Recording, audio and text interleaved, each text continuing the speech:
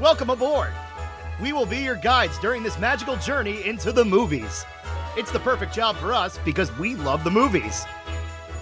It's showtime! Ready when you are, CB! Action!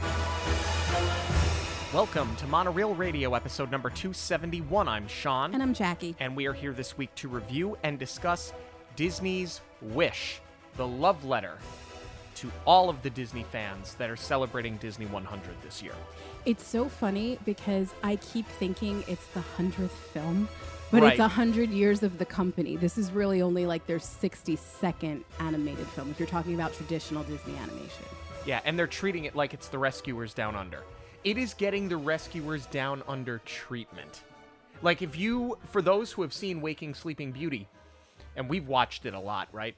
Remember how they talk about Rescuers? It had a bad opening weekend, and they're just like, pull all the advertising, we're done, we're moving on.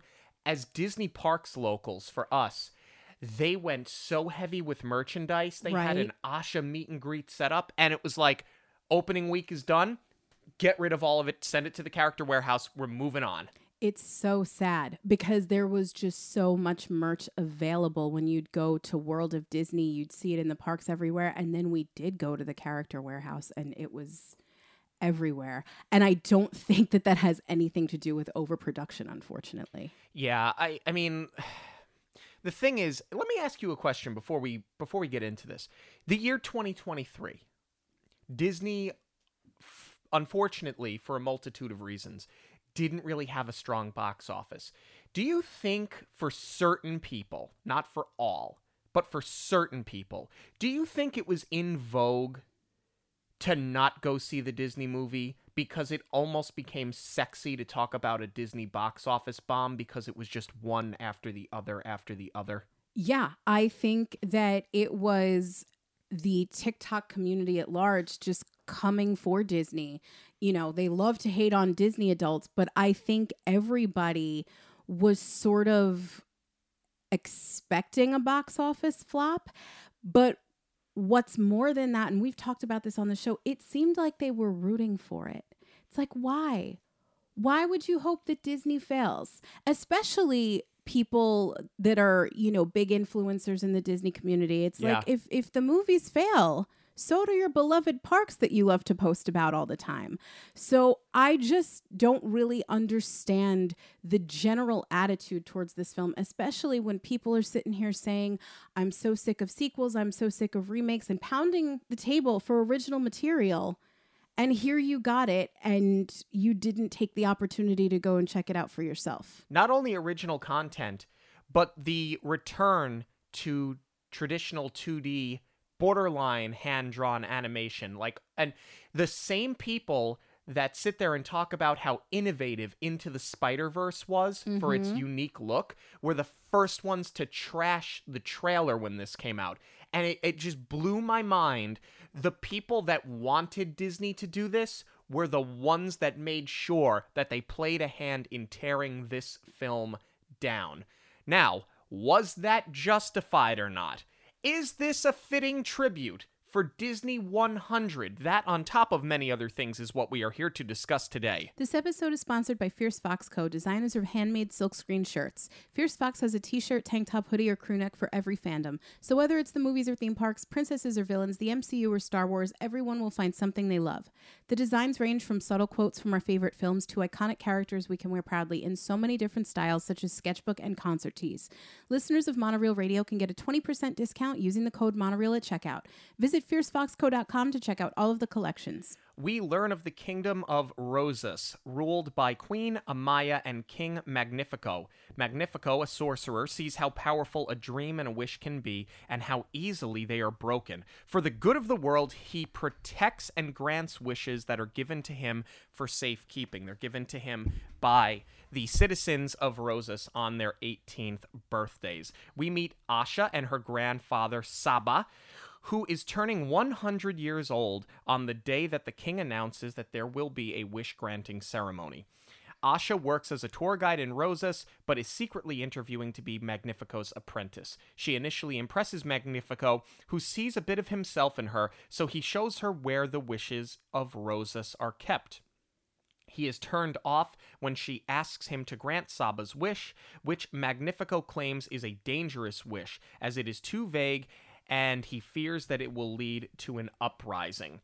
Asha asks Magnifico to give back the wishes that he refuses to grant, but he refuses to do so. He invites Asha on the main stage during the wish-granting ceremony, where he more or less tells her that she will not be his apprentice and neither Saba or her mother's wishes will ever be granted.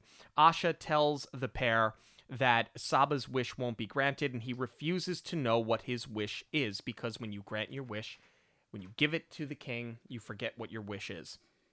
When tempers flare, Asha and her goat Valentino run into the woods. When Asha makes her own wish upon a star, the star descends from the sky, and Magnifico sees how it affects all of the wishes in Rosas and believes that it may be a threat to him. Star begins to use its magic to help the animals come to life and start to speak, right? Now they're starting to talk, they're starting to sing. Magnifico then decides to use an evil spellbook to conduct dark magic to protect himself against Amaya's wishes. She does not want him to use this dark magic. Asha shows her friends, the teens, Star and how the magic comes to life. Star is sad when it sees Simon, who is 18 and has already given his wish to Magnifico. Asha asks Dahlia, who cooks for the king, to help her infiltrate the castle and steal back all of the wishes. Magnifico tells Rosas that the magic used is that of a traitor and is a threat to all, and asks all of the citizens of Rosas to help turn the traitor in exchange for their wish being granted. Asha steals her Saba's wish and presents it to him, who then puts the wish back into his heart, and he realizes what a beautiful wish it was. Magnifico arrives at their home to apprehend her after she has been turned in. He crushes her mother's wish and sees that his power grows. He tries to capture Star, but the family escapes. Magnifico shows Amaya the power of his new staff, because he has now used the dark magic. He's made the staff for himself. He's starting to crush the wishes and dreams of Rosas and becoming more and more powerful. He is Disney green. He is Disney green. And he tells those in Rosas that it is in fact Asha that is destroying the wishes. We also learn that Simon turned Asha in and is granted his wish to be the king's most powerful, loyal knight. The teens rally around Asha and Amaya as well to stop Magnifico and save the wishes of Rosas. The teens, along with Star, set the wishes free. However, Magnifico arrives and captures all of them, including Star. He subdues Amaya and captures Asha before putting Star in his staff, becoming all-powerful. To prevent further wishing upon stars, he covers the sky in clouds and captures the kingdom of Rosas, holding everybody in place. The kingdom, seeing that they are stars themselves, rally around Asha and use their collective magic to defeat Magnifico, who is now stuck in his own staff. With Amaya in charge, Rosas sees a new beginning where the citizens can make their dreams come true. Let's start from the very beginning. Open on a book! Open on a book. The old font. It is a perfect introduction and a perfect way to celebrate the 100th anniversary of Walt Disney, of the company. It truly is. This is the first of 55 Easter eggs that I caught. I'm sure that there are more. And I'm talking about, this was hidden Mickeys. This was references to Disney history. This is dialogue. I love that they did this. And I really appreciate, too, that even if you're not the most hardcore Disney fan, you can still watch this and enjoy it without knowing what all of these references are. Yes, but I'm going to jump to the end of the movie for a minute. By the end of the film, I think that the Easter eggs were a little too heavy-handed. Like, as a Disney fan, I started picking up on the Easter eggs early, specifically the Seven Dwarfs, right? Because I was just hyper aware of Dopey this year, so the color palette is the first thing that stood out to me. And there's 7 of them. Right, but I loved that was in there and that these are characters that you will enjoy, but you'll love them even more if you're a true Disney fan. But if you're not a true Disney fan, you don't feel like you're lost in it either. Exactly. I felt that by the end, they were just like, okay, here's Peter Pan. You know, like, I felt that they were almost trying too hard. Like, I wish that they would have just left them more subtle. I have a theory about that because you've been saying that since we walked out of the theater, and we did do our Monoreel in a Minute review, and you mentioned that too. But I kind of see by the end where you're thinking that. I want to put a pin in that for right now. Yeah. And then once we get there, I will explain my theory. But I get why you feel that way. But I think that there's an intent behind it. So let's talk about our setup here. I love this idea of wishes being a tangible entity, almost like a currency, because you have to trade them. Yeah. I thought that was just a brilliant concept in and of itself, but I love how the story was inspired because we did get the digital copy of Wish that came with all of the behind the scenes features, and they do an incredible making of feature. It's an hour long. They get into the nitty gritty with each department. It was truly fascinating. But what really inspired this idea is Jennifer Lee. We know her as the producer of Frozen. She's been with the Disney company for a long time. She has worked her way up. I think that she's a brilliant producer, and I just love and respect her so much. Her contract was up for renewal, as was Chris Buck, who is the director of Frozen. So they renewed for another 5 years in 2018, and they realized that puts us at the 100th year. And immediately Chris went to work and he put up a picture, a still frame of each of the films leading up to this point. So right up to Encanto and Strange World. And that's how they realized there was this common thread of wishing on a star. And they were like, well, here's our movie. So forget the fact that there's an entire song about wishing upon a star. That has has become the been, hallmark of the company. Yes, exactly. But I like that that's not where it came from, though. Yeah, I think yeah. if that's where your mind was, is how do we sort of capitalize on it? I think everything was going to feel forced. This just seemed to come about in a really natural way. And the other thing is watching this documentary and how much every single person cared about working on this film and doing something new and different, but keeping the legacy and the history in mind. There's just so much love poured into every single frame.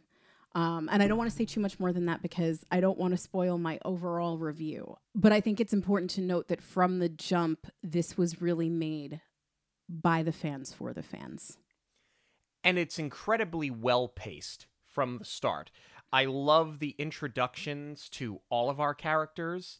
I love the way that the book is read. I just like the whole kingdom of Rosas and the development of Rosas and what the people there stand for. And it makes Magnifico's fall from grace at the end that much better because I don't believe he was a control freak at the start of this film. I think that he became power hungry, obviously, and very desperate at the end. But like the entire setup works so well without feeling rushed. I also love this idea that they set up that this is a trade town. So, there's people coming and going. They've heard of the legend of this community with the wishes coming true. I thought that was really so brilliant. And what it did for this film stylistically with this setting was just incredible. I absolutely love the kingdom that they created here. But what's really unexpected is that we get a main character that's part of a kingdom, but she's not a royal. That is so different. I mean, we've seen it later on with characters like Mirabelle because they were in a royal family. But Encanto wasn't your typical hero's journey story. That was more like woman versus herself, and it was about her and her family. So here, to see that we have the main character and she's not a princess, I'm fine with that. But it really did break the mold on this one. But they still found a way to get her into a royal setting and into a castle by having her do this apprenticeship or applying for the apprenticeship, which I thought was a really smart move. I go back and forth with that. I love the idea of her being a tour guide. And again, that lends so well from being this trade port and knowing that you have a lot of tourism there. I thought that that was brilliant. But I think that it's the interview for the apprenticeship that I bump on a little bit. Because at the time, she's 17 years old. And if you're going after being an apprentice for like a known sorcerer, like wouldn't you have had to displayed some sort of magical ability? Like, wouldn't you be more handpicked for this role instead of we're just going to have open interviews? If it was like for an assistant, I'd buy it. But for an apprenticeship, this is where I sort of started to question the rationale behind this decision, because I feel like for the time period, and this is supposed to take place in medieval times. Actually, that was a really brilliant decision too. This is supposed to be the origin story of wishing on a star. So it precedes all of the fairy tales that we know. Besides just being an original fairy tale, this is taking place before Snow White, Cinderella, Sleeping Beauty, before any of them. So really smart choice there. But keeping in mind that original time period, I feel like if a woman especially displayed any kind of magical powers or expressed interest in wanting to pursue them, she'd be burned at the stake. I mean, we saw it in Hocus Pocus. I'm saying, it's bad if Sean just referenced Hocus Pocus. Also, I would have been fine if that's where that film ended, but So I feel like this was all sort of for the sake of creating this nervous, awkward interview and showing the quirky side of this character. And I feel like that's a place where this movie really got panned, was because we saw in the trailer Asha sort of fumbling and stumbling over herself. And that's where I don't appreciate the public backlash that the trailer got, because we all loved it when it was Punzi and Anna, and we dubbed them as adorkable characters. And okay, I get that maybe seeing Asha doesn't feel as fresh as when we saw it, 5-6 films ago, more in Tangled's case. But, I think what people have to keep in mind is that the writers that are penning these films now, this is sort of what they knew. If they grew up on Tangled or if they grew up on Frozen, they are entering these jobs now. So they're sort of writing to the characters that we know. And that's why we're seeing this, obviously Disney has done a lot to push women forward, especially, when they did it in the 90s and we were starting to see the separation or the shift from your typical Cinderella, Snow White, Sleeping Beauty type of princesses. We saw a lot stronger female characters. Now, this is like another era of what's being written because who is writing it. This is what they know because this is what they grew up on. And this is why, you sort of saw a resurgence of all of these reboots. I mean, make no mistake, a lot of reboots are getting rebooted because the studios know that they can capitalize on a fan base. But as far as the creative end of it, part of the reason we're seeing reboots is because it's what people knew from what they grew up on. Like even something like Ninja Turtles, you saw this revival. It's because kids grew up watching them and now they are in the roles and of that age where they are the creators. They are the ones making the decision. And that's what they're writing because it's what they knew and what they loved. But something like Ninja Turtles and superhero films in general, there's such a rich history there that you can kind of just keep telling the story. True. Harder to do, I think, in a fairy tale. In response to what you said, this is where, I'm just gonna, I am so sick of social media. Oh, and, yeah. And I'm sick of film critics. which, like, might sound funny. I don't consider us to be film critics. I don't. I consider us to do a talk radio show where we discuss our love for Disney films. Do we critique them? Yes. But I also don't put myself on a high horse, and I don't believe that I am. This is just what I like to do, right? And we try to make this easily digestible. And we try to make this super approachable for people. I am so sick and tired of, for that backlash, and I'm so glad that you brought this up, the backlash for Asha, where they're like, here's another Anna, here's another Mirabelle, quirky. For it. Correct. See, this is what drives me crazy. And this is where I kind of hope that moving forward, Disney says, as Bob Iger said, we're going to shift focus onto storytelling. And put it back in the hands of the creative. Put it back in the hands of the creative. Critics be damned, because we're so sick and tired of them. The critics were the ones that wanted pantsuit princesses. And then they got too many of them, and it's, well, wait, we don't want too much of that. And then you got the adorkable ones. And you loved it. And now you do this, and they go, here comes another quirky princess. But if they made her more like Aurora, you'd criticize them for thinking backwards. You're never going to make these people happy. The reason why, I'm just going to put this out here now.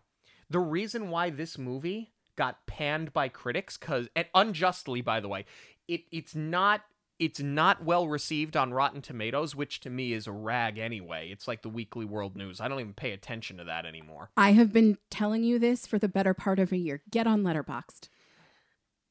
They panned it for all of the rest. Disney kind of played it safe here because they told an original story that meant something to the creatives without having to shoehorn a bunch of politics into it.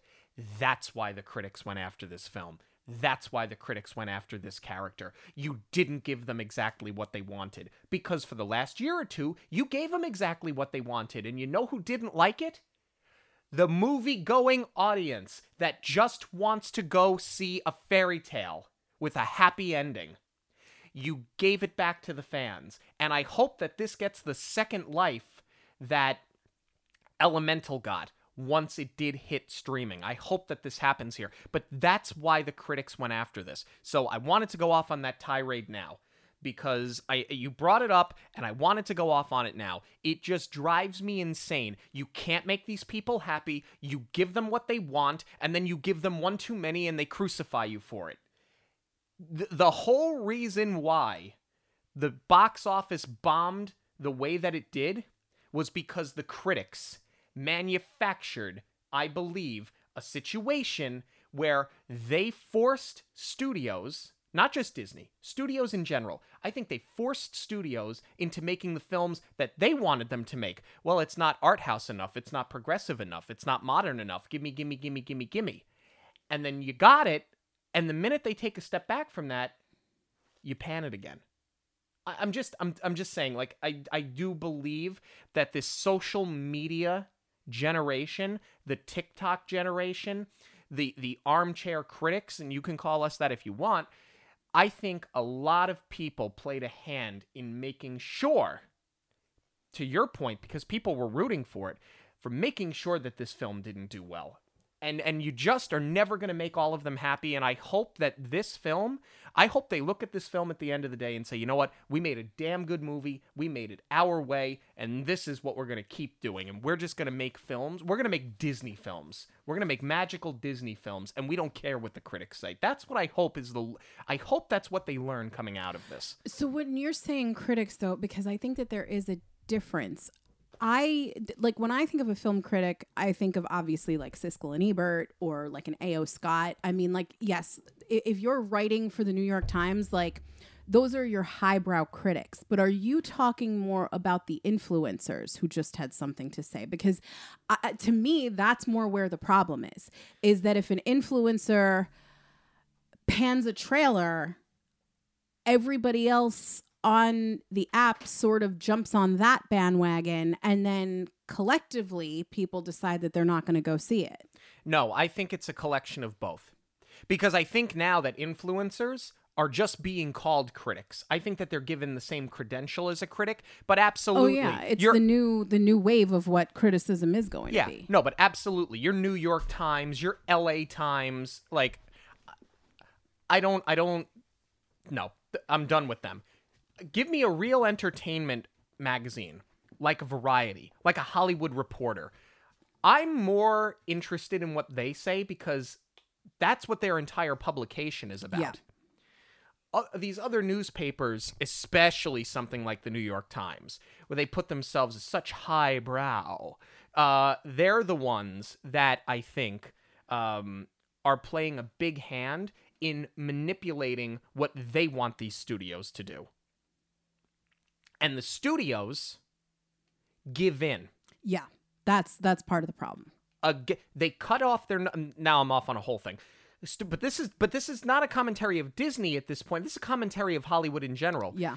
Hollywood executives have cut off their nose to spite their faces to make these big publications happy, not caring whether or not the movie-going audience gave a crap or not, especially coming out of a pandemic where people weren't going to the movies, where they were forced to stay at home, where they didn't want to go into public places for a couple of years.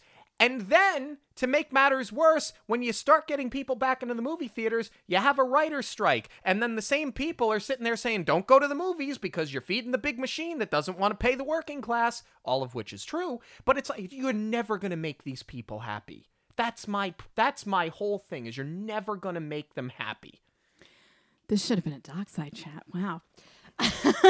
We need to get you a margarita. Imagine if I had tequila in me right now. Let's get back to the film itself. No, but I'm glad we had that out there. I'm glad, because I think that that's the bugaboo with the movie. Yeah, and I think that we had to get that out of the way. This is a huge part of it, because we are talking about, I mean, not that it impacts our review at all, but we are talking about, these films as successes and failures. And by today's standards, unfortunately, this was a box office failure. And, I think that's part of why we do what we do. I mean, to your point, we've never considered ourselves film critics. We started this podcast because it's what you and I were doing anyway. We love watching Disney movies. We love talking about them. We just decided to put a mic in front of us while we're doing it. But my hope for this podcast has always been that we help someone find their next favorite Disney movie, or perhaps give a second chance to one that they didn't think that they liked.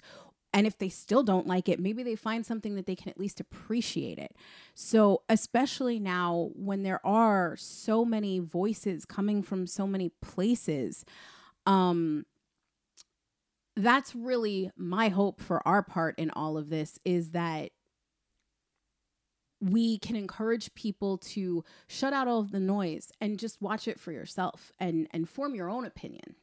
Right. And if you still dislike it at the end, then you dislike it at the end. We have a lot of movies we talk about on this show that we dislike at the end of the day. But just give it a chance. Yeah. Especially those deep dives. That's what I love most. Speaking of deep dives, let's get back to Wish. Okay. Because we got all right, a little bit into Asha. We're going to break down her full character later. But yeah, there's another thing that I bump on with this interview. The queen is taking her up to meet the king, to meet Magnifico. And she tells Asha that she's rooting for her. So I love that there's that little shot in the arm for Asha here. But what is sort of confusing is that the queen clearly knows who Asha is from her giving tours. Right. It sounds like, they later get into how they knew the father because they're a prominent family in this community. So I'll buy all of that, especially because the queen is probably going to have more of her ear to the ground and know what's going on with the townspeople versus Magnifico, who's up in his tower doing God knows what. But I kind of feel like if Amaya knows who Asha is, Magnifico might too, or Amaya would have at least said something to him. So I just feel like this is where the interview doesn't necessarily work. I wish it was more of like Amaya noticed her, she handpicked her, and now she set up this interview with Magnifico. And maybe instead of coming in not knowing who Asha is, there's just a little bit more of a familiarity. Like, oh, I knew your father. That does come out eventually, but I wish that was established from the jump, especially because, and this is more to my point, we don't know how fractured Amaya and Magnifico's relationship is. Yeah, because at that point, it's really not at all. Exactly. And she's telling Asha, this is what you need to know. He talks a lot. You need to be a good listener. Don't question anything. What a sorcerer needs is what a sorcerer needs. She's not really cluing us in. We can see that she's walking on eggshells, clearly, but she's not cluing us into like, I've kind of had enough of his shtick by now. And I think that also would have been more effective to plant that as the seed as to why she's rooting for Asha, because she wants somebody to help manage him, because maybe she sees that how easily he can go off the rails, and she's afraid of what he is going to do with this power. Because I do feel like you need a little bit more groundwork laid here for why she turns later on. I do like how they draw parallels, though, between Magnifico and Asha. Absolutely. I thought that was a really smart way of moving about, with having Magnifico open up the room where the wishes are being kept. Because the fact that he has never really shown this to anybody, and yet he picks Asha, it seems like a very quick, knee-jerk sort of decision, but he obviously sees a lot of himself in her, which then leads into a duet, and we'll talk about the music in a little while here. It leads to a really nice moment for them, which immediately falls by the wayside when she... And honestly, I'll be frank with you, I agreed with Magnifico when he was like, oh, you're asking me for favors already? Usually people wait that out a little bit. Now, maybe that's because that comes from when you and I worked in radio, and as soon as we started working in the radio station... It's PTSD. Yeah, it's exactly what it is. People who you haven't seen or heard from in years are, hey, you got those Jonas Brothers tickets? Okay, can you get me Gaga ticket? It's just like, yeah, I haven't spoken to you since high school. I'm in my mid-20s now, yeah, and I'm going to get you Jonas Brothers tickets. So, like, it's PTSD, but I agreed with how he handled that, but not where I thought it was going to go. I thought that he was just going to disqualify her in that moment because she came off as being sort of unpure at that point, that she had an ulterior motive. So for him to actually consider granting the wish and saying it's too vague, then you kind of saw how Magnifico is really about keeping people under his thumb. Not the total control freak off the rails that we see later on when he becomes completely unhinged, but you can see where he does kind of get off on keeping people in their place, so to speak. Exactly. I mean, that really is the launch point for why he becomes unhinged, is because now he has control. Yeah, I really like this whole scene. I like how they have a common ground. I like how Asha opens up about what her father instilled in her. And, I love that she draws, like that is a quirky part of her personality, but I love that she exposes that, even though she flips through her book and she's like, I like to draw. Is this something? I mean, it's a nice nod to animation and to hand-drawn animation. And I love that as a part of her character. But like the interview, this is again where it's just like you needed to make her quirky. And I feel like it's too much by, leading off with, I care too much. That's a weakness. I don't love that line at all. To me, that is a strength and a weakness. And actually, if you want to nail an interview, that's what you say. Because yes, you invest a lot of yourself into your job, but at the same time, that makes for a difficult work-life balance. So I always like to end an interview with that note, but I don't love here that it was all a negative trait, and they never really turned it into a positive. And that's where, again, like I said, the interview's not working for me. I kind of wish that she was just hand selected and like this was hers to lose. Back to her drawings though. I think it was sort of a miss to make her father look so much like Pasha and not like Walt. I think that would have been like a nice little nod. I know that they were trying to keep things culturally accurate to the region that they're in,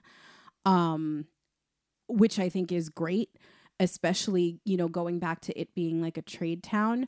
But I would have loved to see a little bit of Walt come through in her father, because you can't do it through Magnifico. You're not going to make your villain look like Walt.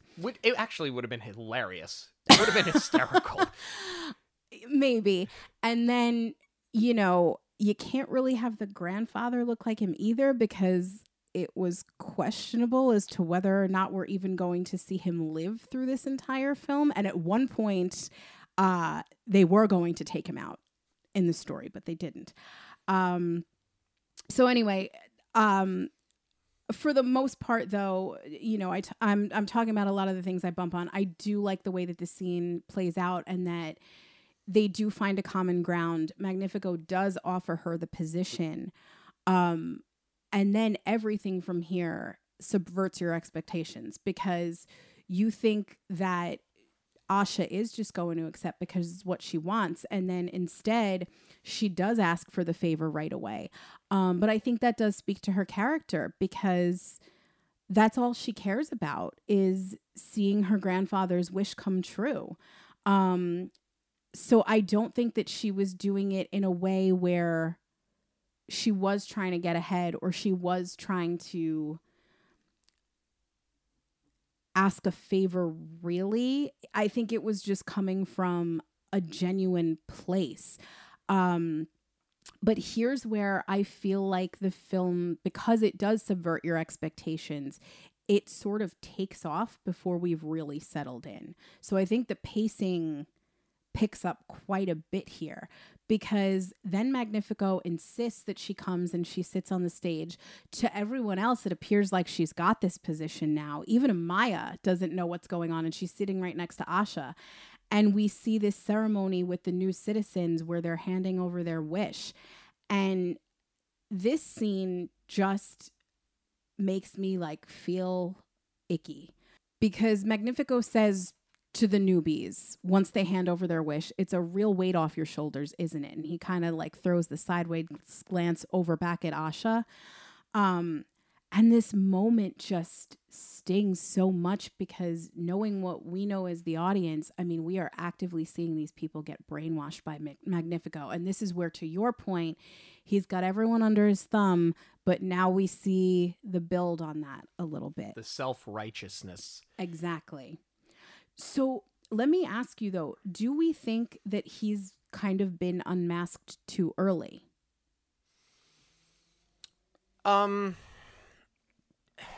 You can make the argument for it, but I think that the film has a very good runtime, and there's not a lot of wasted time in this movie.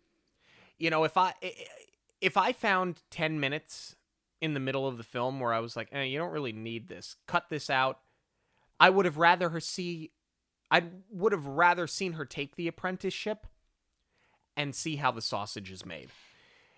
Yes. But I don't think this movie needed 10 or 15 more minutes of runtime. I think it's an hour and 34 minutes. I think the runtime's actually spot on. And there's no wasted screen time. So they do it quick. They do it early. Perhaps a little abrupt, but it didn't bother me that much. And I actually, that scene, as you said, it makes you feel icky. Like, I feel like I need to shower after watching that presentation, especially because he's such a showman. Yes. It's every reason why I really like him as a villain. Like, to me, you immediately have to love what you see. You have to buy him as being just a really good villain. He's a good, eccentric bad guy. And that's the brilliance of this film, is that we see a villain's origin story unfolding in front of us. It's not like when we meet Ursula or Jafar and they're already just evil for evil's sake because they've been scorned. Right. This is a really different type of villain that we're dealing with. But I guess that's it. Where I go back and forth on it, what you said about it would have been interesting to see her start the apprenticeship and then he gets exposed little by little. I agree with you. I don't think that they needed more screen time in that regard, but I feel like this is just a lot to happen before the I Want song. And I feel like we know more about Magnifico now than we do about Asha. However, I do love how the scene cuts against, we see him stealing the wishes. We see the trade that these people are making. And then we get this really lovely little beat of Asha's home life where they're eating dinner and she knows what she knows and she can't sit still. And her family can tell that there's something going on. And once she explains to them what's happening, her grandfather says that he believes he's better off not knowing what his wish is. So I love how these scenes cut against each other because you're really doubling down on the idea of how people are being brainwashed by Magnifico because, Saba has lived in this town his entire life. He's had a good life. He loves the community. And he believes in Magnifico. And not just in him as a leader, but he bought what Magnifico sold. So I really love how these scenes are just right up against each other. And you get to see both sides of it. Yeah, and then you obviously have Asha run off into the woods. She has her I Want song, and then she wishes upon a star independently. Because, like you said, the whole point of this is the origin of wishing upon a star. Nobody's ever done it before, so nobody knows what's going to happen. Well, they wouldn't think to, right? Because your wishes are all given to Magnifico. But that's where I think Asha's age at 17 is so important. Because next year, she's going to be at the age where she can give a wish. So it's like, if she was...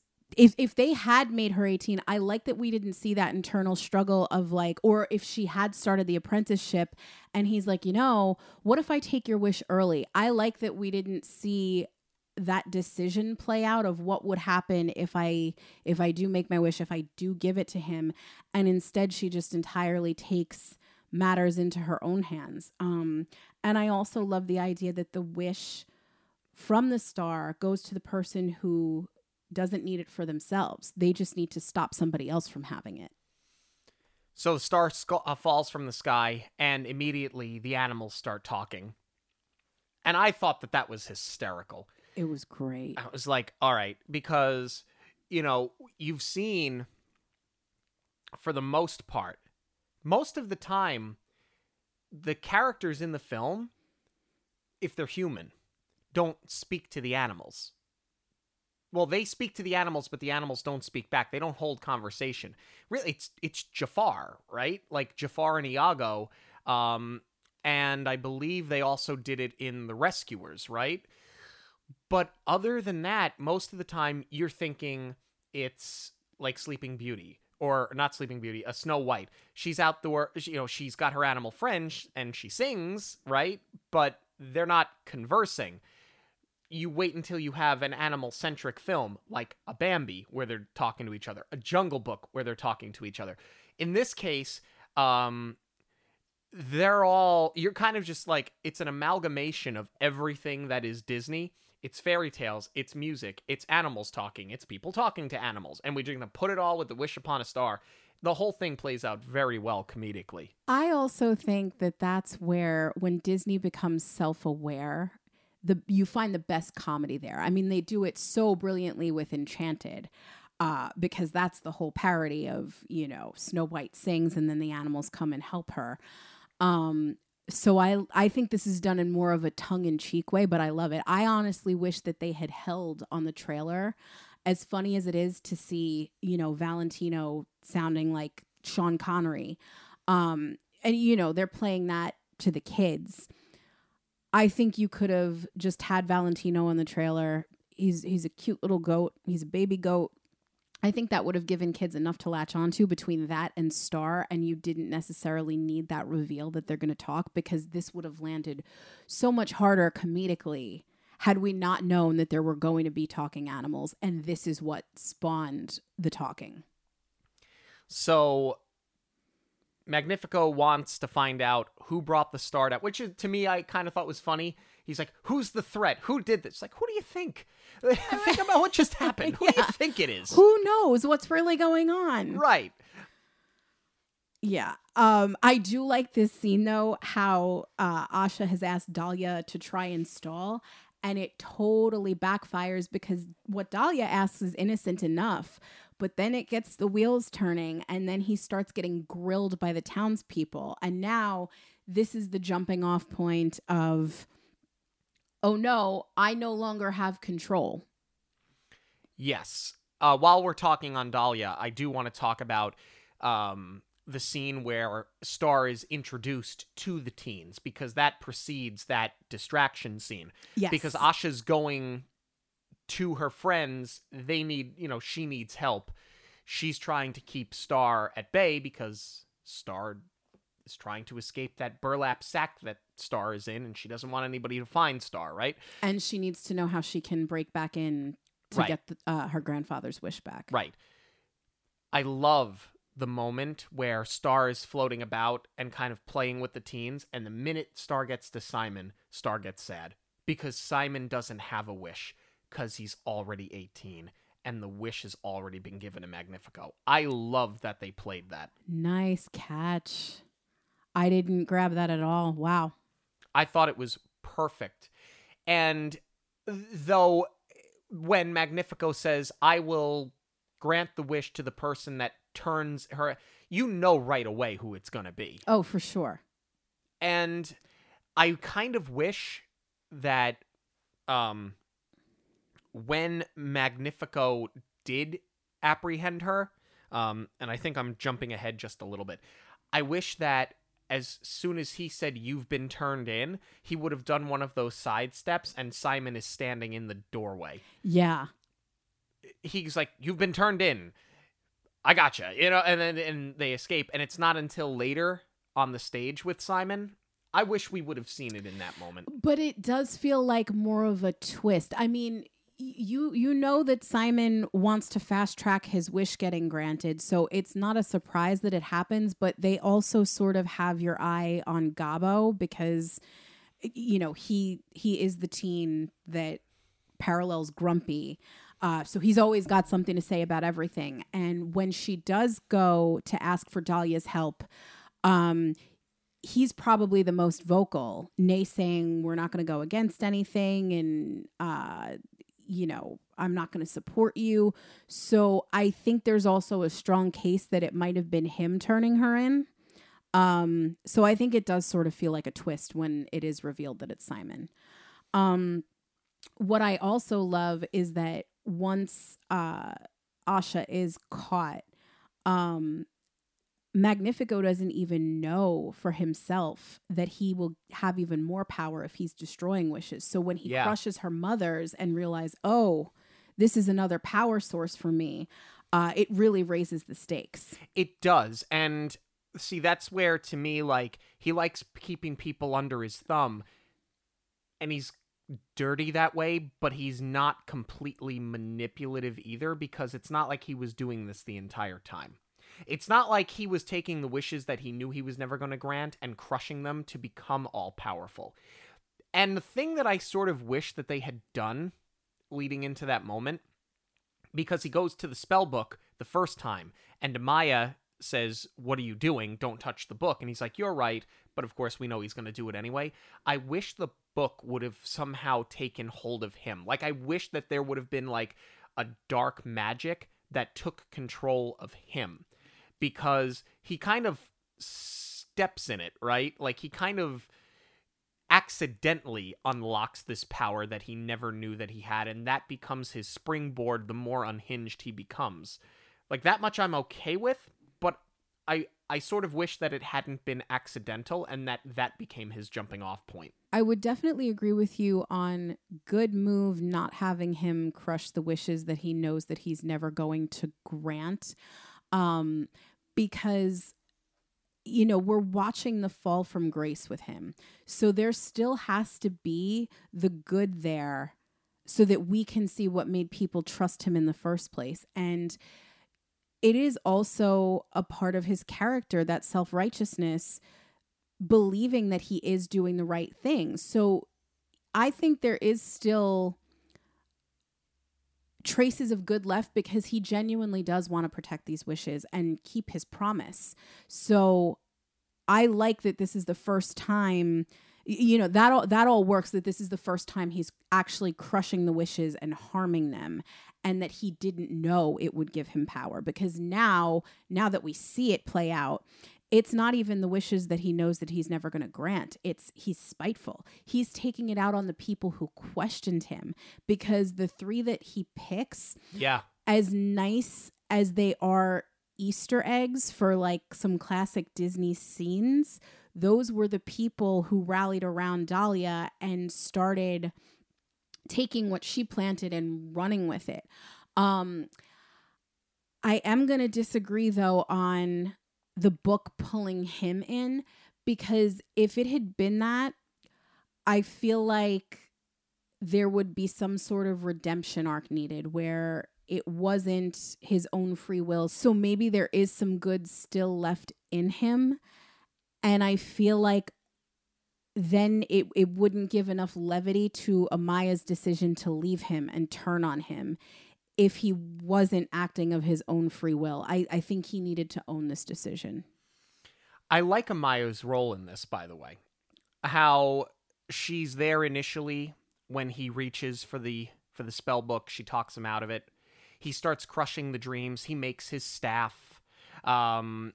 She sees how unhinged he's become, and her immediate reaction is to turn on him, work behind his back, because she knows that he's unhinged, and she knows the harm that he's going to do and undo all the good that they did in Rosas. I like the fact that that's immediate, and I like the fact that she kind of goes for it in regards to tracking down Asha and working with her and the teens to defeat him. I go back and forth with that because I feel like we just needed one more little beat with Amaya, or one little seed planted that she was already sort of cautiously optimistic about his power. Because like I said, she's laundry listing what Asha needs to do as the apprentice. So she's setting up the idea of like, he's very particular and we're just going to obey him. And we do see her cautioning him against the dark magic. But once he is revealed as truly evil, she's taking a big risk by turning on him. He could hurt her in some way. Like, what happens to her wish, or what's going to happen to her? Like, forget just the fact that you're leaving your husband, because they do address that line in the song where, they give her the lyric, that she was too blinded by love to see what was really going on. I'll buy all of that, but we just need to know what's really the driving force that makes it worth the risk for you to walk away. I mean, obviously you are doing what's right. Obviously Asha and the teens need your help, but what was really the thing that made you say, that made you not stay with him out of fear? Yeah. And I just think that would have been interesting too, especially knowing that originally Amaya's character, it was going to be like an evil partnership between the two of them. Right. I like the fact that he convinces Rosas, as briefly as it was, to turn against Asha. That he has them convinced that she is the threat, that she brought down the star, that she's destroying wishes.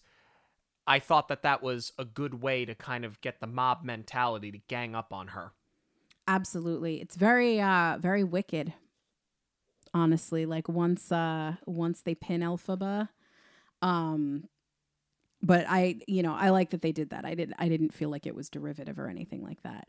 And I also like, I thought it was a really funny line when Amaya says, "Oh, should we gather the townspeople and let them know what's going on?" He's like, "Oh, we've been gathering them a lot lately." And then he's like, "Do it anyway." I thought that was really funny because it's true. Like anytime we do see a scene with these townspeople, unless Asha's walking through them, it is at a big gathering. Yeah, so big I like that meeting. they sort of call it out. The one really heavy-handed reference to Disney, though, when Magnifico starts crushing wishes.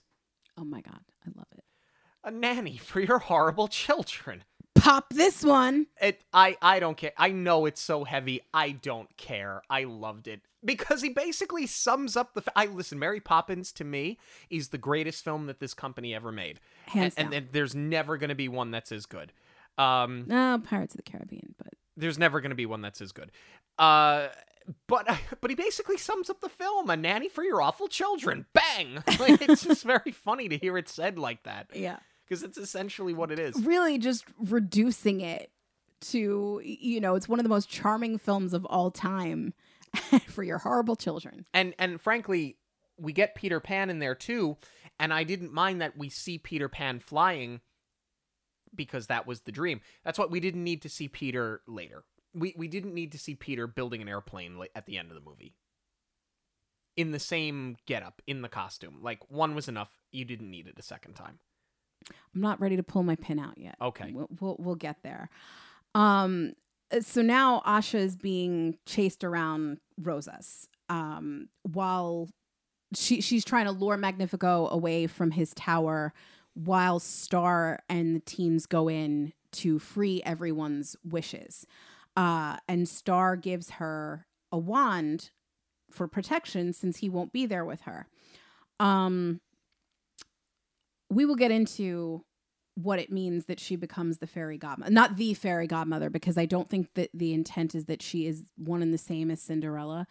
But what I wish here is that she had a better handle on the wand and demonstrated a little bit more confidence with it, because I feel like we need that for her character arc. And instead, they lean into the quirkiness of you don't know what's coming out because she doesn't have control. Right. So I would have been fine with a couple of gimmicky things like the apple. That was funny. And I totally buy the idea that she's winging it because, again, she's going to be the apprentice, but she never displayed any, aptitude for magic.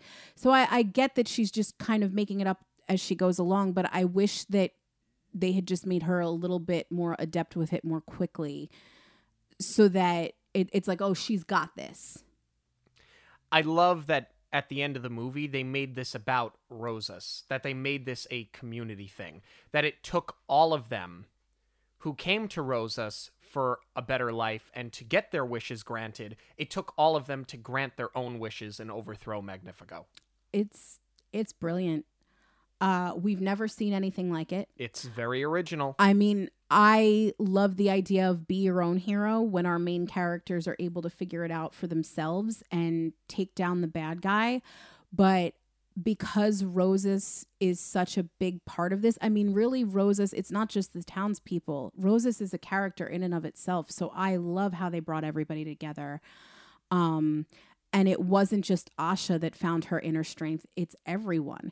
But I think that that's also what sets this film apart as far as not having Asha be a part of the royal family. It's funny that you bring up that critics pan this. I think that a large part of that is because this is just such a great reflection of what happens every day and what's happening in our own country now, where people are being brainwashed by the government, and you see what happens when they band together and they can agree on something and they take down the bad guy. And I think that goes back to what you said of why the media at large didn't necessarily like that story being told. Yes, because the media plays as big a hand in that as any. And Exactly. they don't like the mirror being held up. That, exactly. Mirror. That's a good pun there. Mm-hmm. So now I do want to address what I was talking about as far as you feeling that some of the references are very heavy-handed. I mean, like I said, I love all of the Easter eggs that come through in the dialogue. I love all of the hidden Mickeys. I love all of the, similar frames that we get that pay homage to scenes, iconic scenes from Disney movies, like when the bell's ringing and the birds are flying by it. That's Pinocchio, and it was such a huge achievement when they did that shot the first time, because they were doing so much with the camera movement, and it was like a really long pan through the town. So it was a very hard shot to pull off, and I love that they paid tribute to it here. And actually, what was really cool is that the director, Chris Buck, Pinocchio is his favorite movie. So the true test of the design to see if this style was going to work, they had Asha walk through Pinocchio's village to see if it would work as far as her popping off of the background. And that was the final test before they were like, okay, we can move forward with everything. But anyway, back to why I feel like you think this was heavy-handed.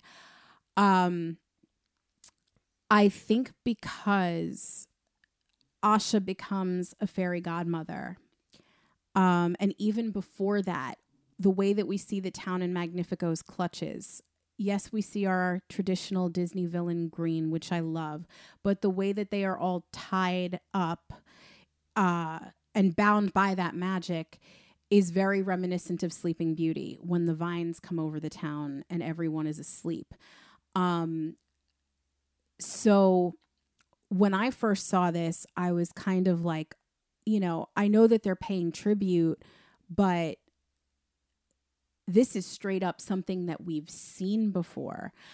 So it really took a couple of viewings of this film to recognize where those elements, even though they are references to other films, where they stand on their own in this one. Because the whole time it was foreshadowed that Asha was going to become the fairy godmother, whether it was as Magnifico's apprentice and that she got her own power eventually, or even just down to her clothing. They designed her with pumpkin seeds in the detail of her dress, and that was supposed to clue us into her future.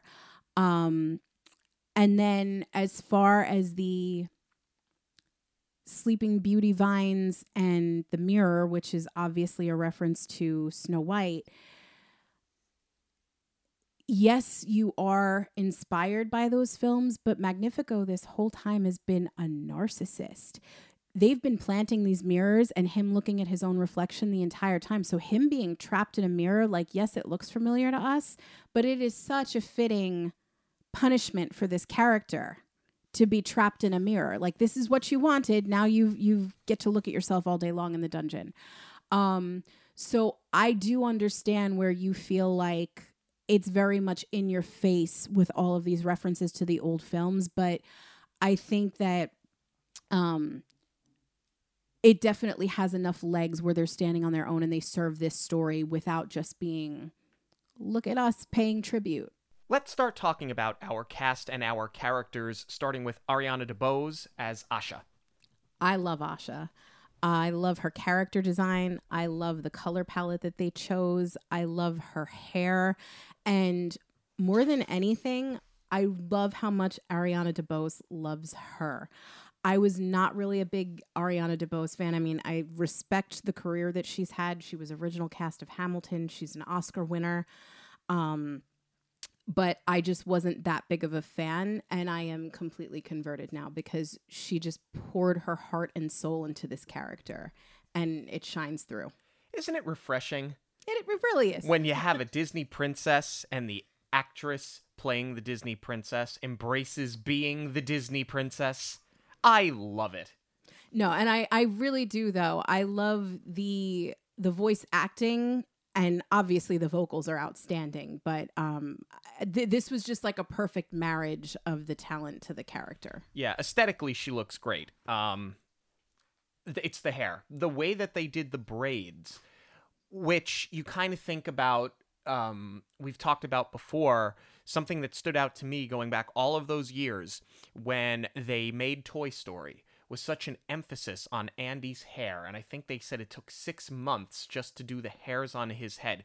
The fact that they could do these braids, have them look so natural, have them sway so authentically, but do it in 2D animation, absolutely outstanding. Right, because in Pixar, they developed software where they did Merida's hair for Brave just to get that volume and that whoosh.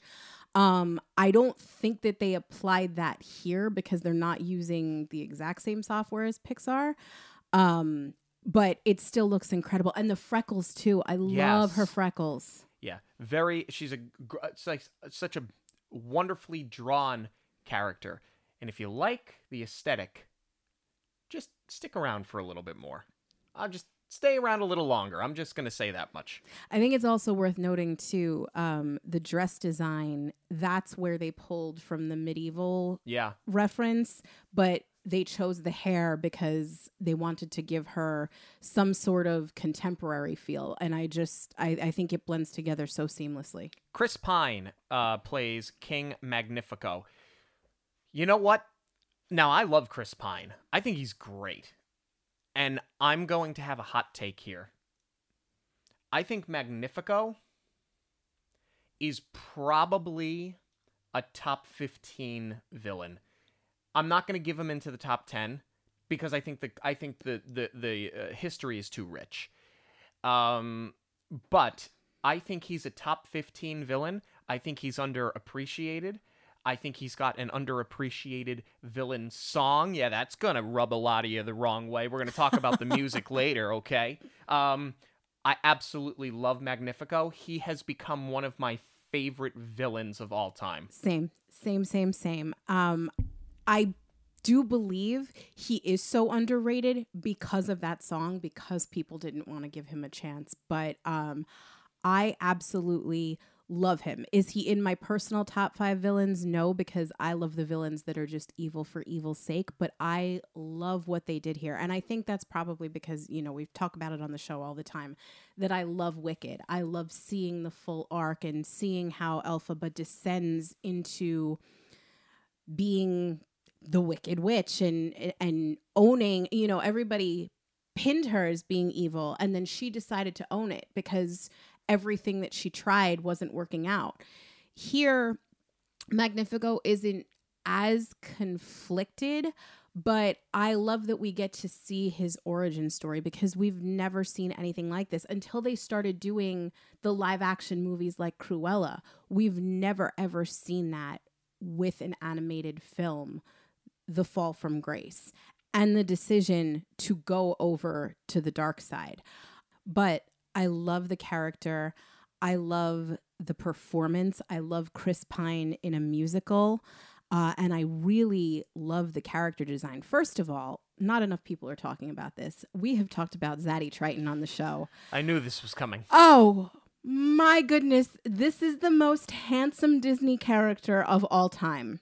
I love that they made him a silver fox. And I think that was intentional so that, the audience has something. It's another likable quality for us to believe him, to believe that people would trust him to hand over their wishes. But, oh my goodness, he is so handsome and so svelte from climbing up all those stairs to his tower all day long.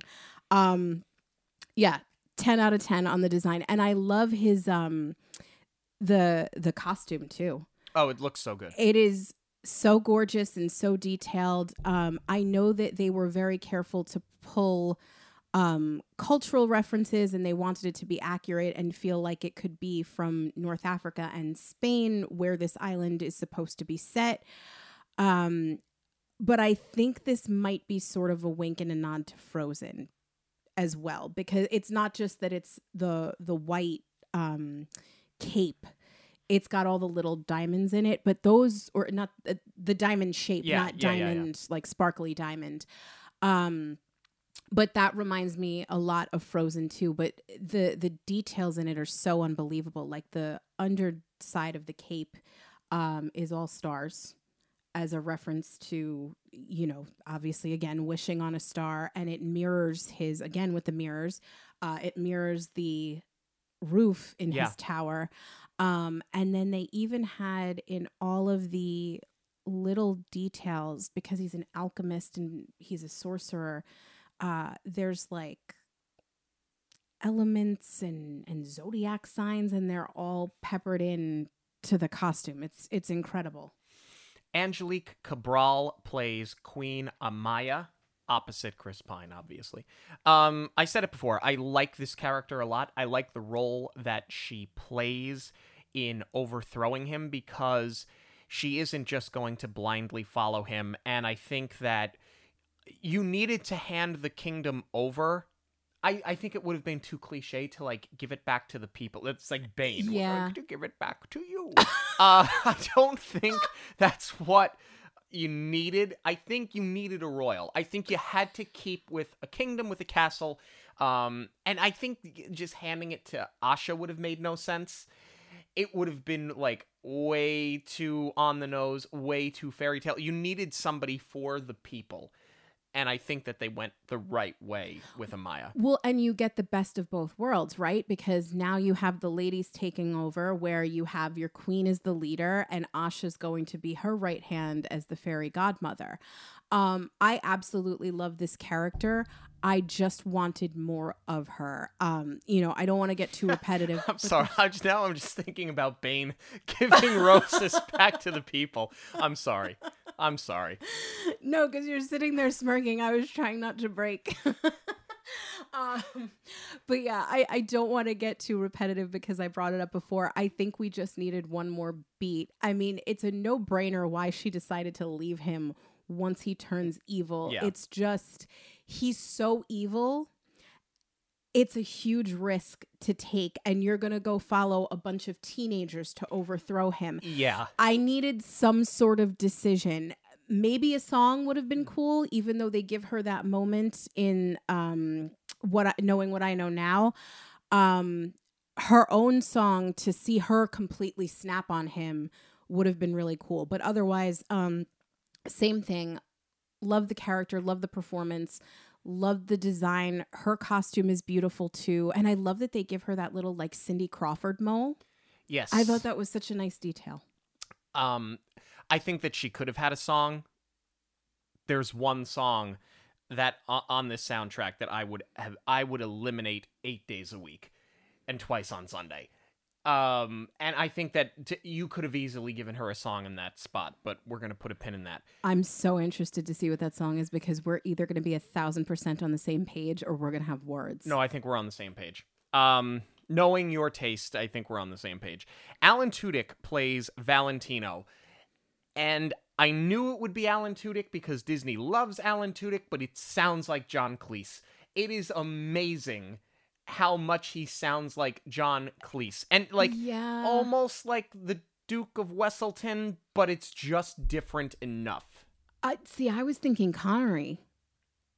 Oh, I don't get Connery at all. Not quite as gruff, but yeah, I think John Cleese is a better comparison. I mean, we all love Alan Tudyk as Disney fans. Disney obviously loves him. It's always great to see him, but I think this was just really the perfect role with Valentino, because part of the animals talking is Disney poking fun at themselves.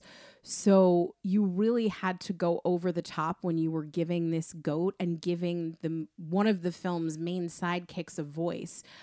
So I love what they did here. I love that they didn't go for cutesy wootsy. I love that they didn't cast a child, and that they just really leaned into the comedy of it. To me, he will always be Steve the Pirate from Dodgeball. And I hope that when they eventually, because we know they're going to make another Pirates of the Caribbean eventually, because sequels, and reboots, the thing we're not supposed to do. I hope that they give him at least a cameo as Steve the Pirate. That would be so great. It would be incredible. Yeah. Victor Garber plays Saba. That was a surprise. with this casting. I mean, we all love Victor Garber, but when I realized it was him, like the voice sounded so familiar, and then when I looked to see who it was, I was like, oh my God, this was fantastic casting. So good. He's everybody's grandfather, right? Yeah. And I thought that he did such a good job of... He never seemed frail or weak, but always seemed like he was going to take a step back and just do what Magnifico said. You know, we talked about that earlier. Like, he was just going to blindly follow because he trusted and believed that Magnifico had the best interests of the Kingdom of Rosas at heart, and they were just going to follow him no matter what. But he never did it in a way, because they could have easily towed the line where he just seemed like a frail old man. Mm-hmm. Or they could have done the Moana thing and made him like borderline senile. They didn't do that at all. I thought that he's 100 years old, but he's playing it like he's 65. Yeah, he's very spry. I'm just thankful that they rewrote it and they had him live. And I think it's more effective for the story, aside from the fact that, you know, I did not want to see the Moana thing where you actually see like the loss of a grandparent. And I will get very real with you right now, listeners. Part of my bias towards Moana is that, granted, it was almost a year later, I had lost my grandmother. And it completely rubbed me the wrong way when she comes back as the manta ray. And I was like, this is a terrible message to send to children, that, you know, you're getting this closure and she's guiding her. I mean, like, yes, that is what you should believe in, but I was irate over it. It was a raw nerve and it struck me, and I was completely out. And then with Wish, we saw this 2 weeks after my grandfather passed away. And I was like, if they take Saba out, I'm walking out of this theater. Like, I'm not even going to make the end of the movie. I will completely lose it. So this was very cathartic for me that they gave him a full arc and he got his wish and we got to see it granted. But I really think that served the story better than using his death as a motivator for Asha, because I really like what having a multi-generational story did here, and you get to see the two different points of view where he's old school and he is going to believe Magnifico, and Asha is younger and she wants to change the game. It's what Strange World accomplished so well, with having the different points of view and the different approaches to solving a problem. Natasha Rothwell plays Sakina, Asha's mother. It's nothing against Natasha Rothwell. It's that this character doesn't play a tremendous role. Mm-hmm. If you could sum this character up, it's Asha, wait! It's every, like, grasping parent as our lead character runs off into a forest and gets themselves in trouble. Like, that's the purpose of this character. Yeah, I hate to say it, but she's a little plot devicey, most likely because you couldn't have Saba going off on his own. Right. Once Asha decides to leave, you're not going to buy a 100-year-old man in the rowboat by himself. So I think you needed somebody to pair him with. But I also think we did need to see what happens when a wish gets crushed, and to do that to Saba, well, then you wouldn't have given him the wish back. So you lose that whole arc in him, but you're also not going to want to see his wish being crushed and the physical harm that comes along with that. Because then that would have portrayed him as the frail grandparent, to your point earlier. All right, let's talk about the teens here. Starting with Jennifer Kumayama as Dahlia. I love her voice, and I love at the end, you know, we're going to talk about the music momentarily, but in the reprise of This Wish, the way that her and Ariana DeBose blend together is so beautiful. But I love the performance. I mean, what's not to like about the character when they are supposed to very much mirror the Seven Dwarfs? You know, I think Dahlia was what made me catch on first as to what was happening. Once because I think I realized the parallels through her before I even realized that there were 7 of them, and noticing the color palettes and all that kind of stuff. It was the glasses that gave it away for me. But I really liked the character. I thought it was interesting and really well done that they gave her a mobility device, because this is how you normalize this type of representation. It wasn't a part of her character. You know, we see her using it, but she wasn't defined by it. She didn't have a sort of attitude with it one way or the other. She wasn't acting as a victim. She wasn't,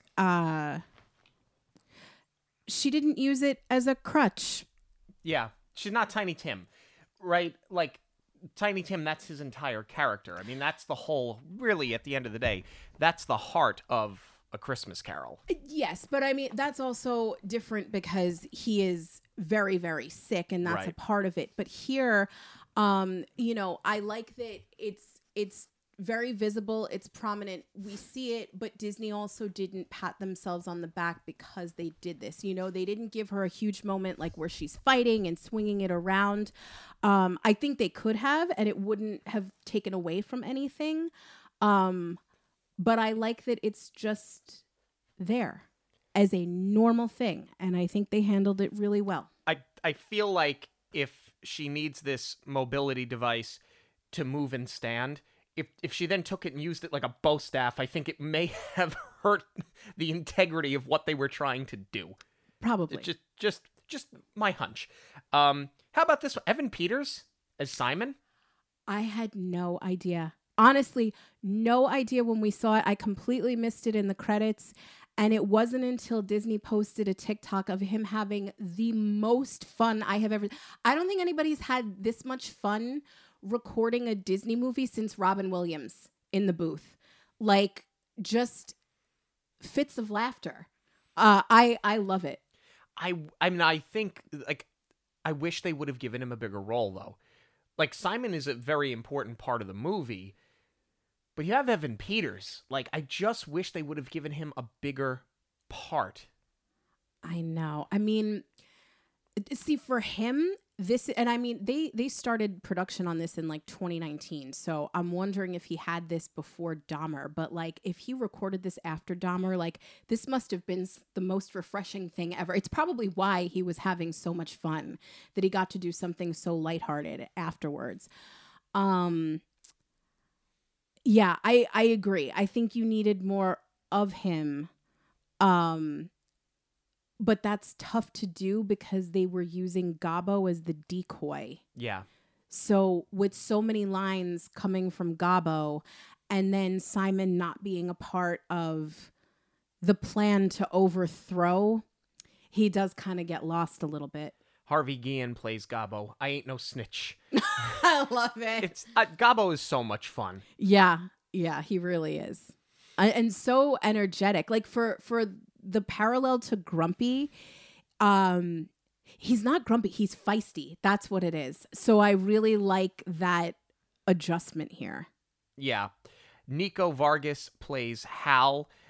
She's inspired by Happy. Yes. It's a background character. It's very much a background character. Yeah, I mean, there's a couple of times where she says, "I'm happy for you." So it's very see and say. Yes. Except we don't really see it. It's just very expository. Mm-hmm. Remy Youssef plays Safi. It's sneezy, but more disgusting. That's a surprise. I mean, that's really huge casting on Disney's part because he's in Poor Things now. So, you know, they got him probably before he really, really blows up. Yeah. John Rudnitsky plays Dario. He's dopey. You see the ears wiggle. We knew him on a very brief stint on SNL for like a year. Yeah, right? He was funny. I liked him. You know, it's dopey, you know, but dopey with a voice. Yeah, it's just hard because they really rolled the dice. Obviously, you want to pay tribute to the first feature animated film, but this was a big risk having 7 of them. Yeah. And I think this is the only place where it doesn't really pay off because there's characters that you wanted more from, more moments, more dialogue. Um, I don't think they all necessarily needed an arc, but you wanted to get a little deeper with some of them. And just by virtue of there being so many, you can't. Yeah, Bazima, voiced by Della Saba. She's bashful, she hides, she lurks, she comes and goes. But I like that because they modernized her by making her an introvert. Because I don't think that bashful would necessarily read to a child. This, it makes her a lot more relatable. The only thing that I don't love is that she's got this whole... I buy that you have like your own private room, but how do you have this under Magnifico's radar when it's probably like underneath his tower? You have this huge space, like a broom closet I would have bought, where she's got like pillows and places to sit. This space is just so large. I'm like, where are you hiding this? We ready to talk about the music? So ready. Okay. So ready. Starting with the opening number, Welcome to Rosas. It's a very strong open. I love the plant early on where they talk about the wishes and they say, but you won't even miss it because you're going to forget your wish the minute you hand it over to Magnifico. I thought that this was just a fun...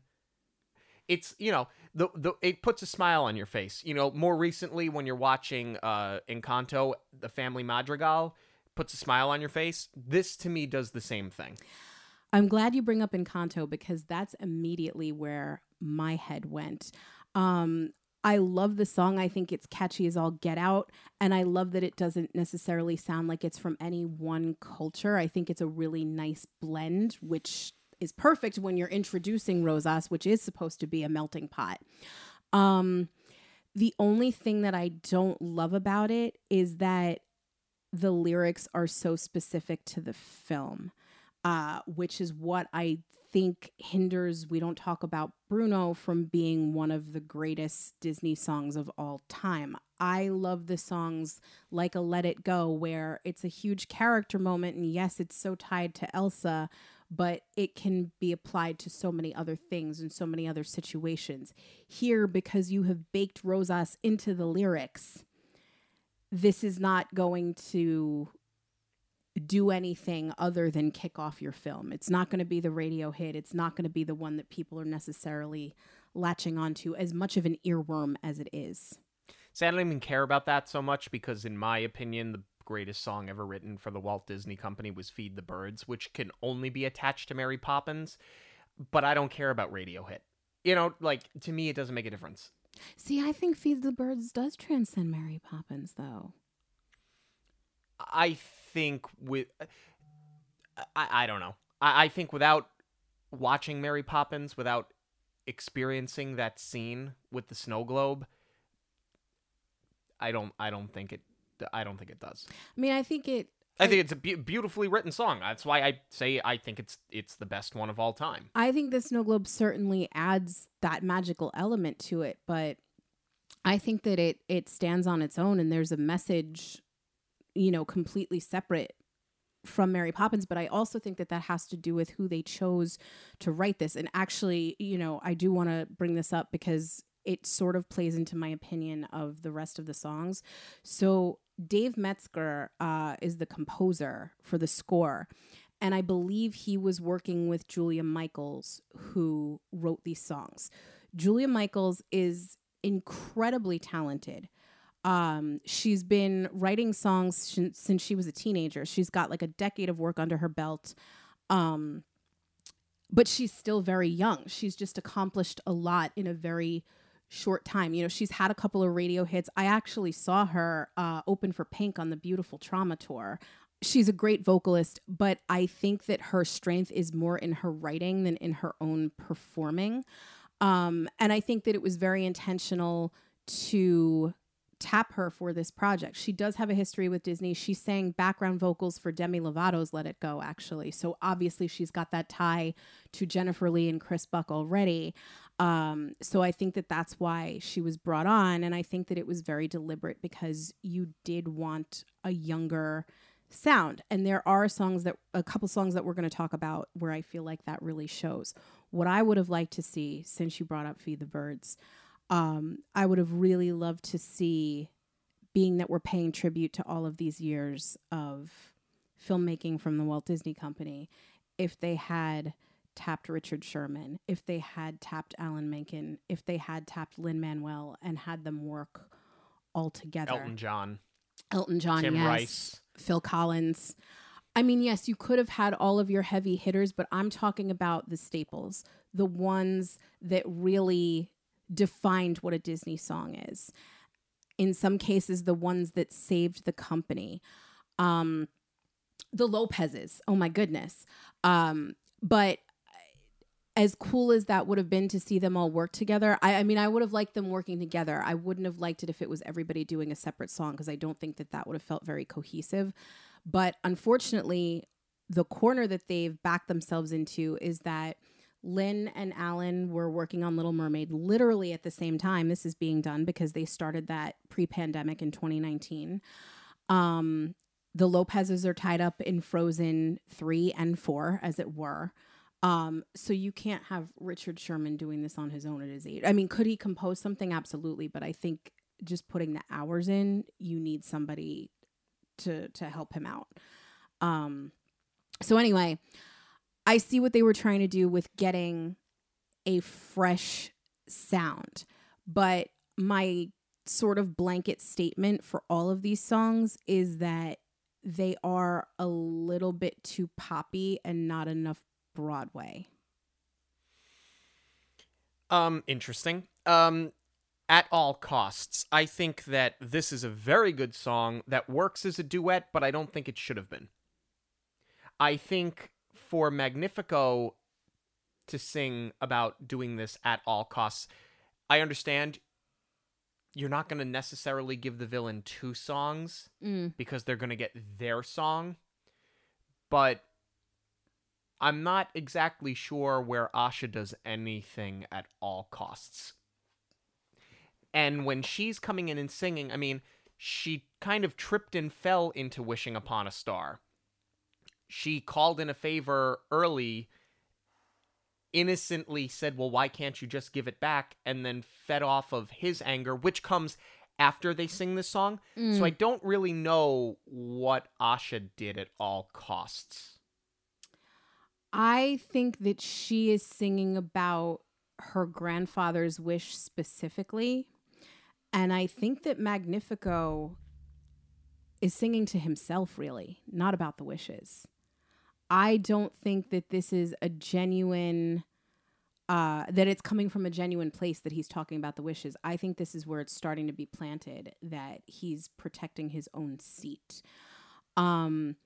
This is the song. I mean, I like it in the sense of I like the duet. I love the way that they sound together. And I really like the lyric.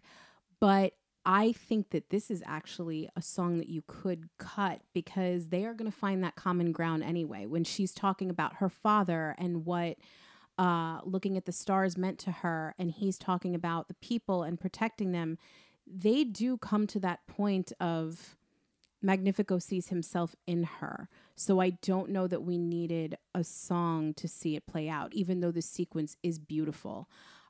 Also worth noting, the wishes, as another tribute and another Easter egg, they decided to have 1,923 bubbles to represent 1923, the year that the company was founded. Love the idea, but I have to imagine they immediately regretted that when you have to physically animate them. If you were going to make this a duet at all, this may have been an opportunity to just have, like, Amaya slide into the room and she can also join in, because at that point you're looking at this as the royals are doing this at all costs to protect their kingdom, and then later when she turns against her husband to protect the kingdom, that's her at all cost. That is brilliant. More so than Asha, really. Yes, because one of my other big notes on this song is that I feel like it's weird preceding the I Want song to hear this coming from Asha. Yes. And And it also, this is one, like I said, it sounds a little bit too poppy for me. However, at the same time, it's sort of reminiscent of Tarzan. And if this was Phil Collins, I'd probably have no problem with it. And we'd be going, oh my God, he went so hard for us. This Wish. This is the classic I Want song. It is perfectly performed. It's beautifully animated. If there is one song off of this soundtrack that should be revered long term, it's this one. Yeah, like this needs to go into the next fireworks show. It honestly, it should go into Happily Ever After, like immediately. I absolutely love it. This is where Julia Michaels really knocked it out of the park. And what's incredible is that she did this when they were still developing the story. So she really gave the writers something to lean into when it came to fully developing Asha's character. And I think that that's pretty impressive that she was able to just nail it before you have a concrete version of the script done. I think it's incredible. Like, this is where it's like, okay, like you understood the assignment. Like, you understand what Disney is, you understand the history. And this to me does feel Broadway. So I absolutely love this song, and I love how Ariana DeBose performs it. I'm a Star.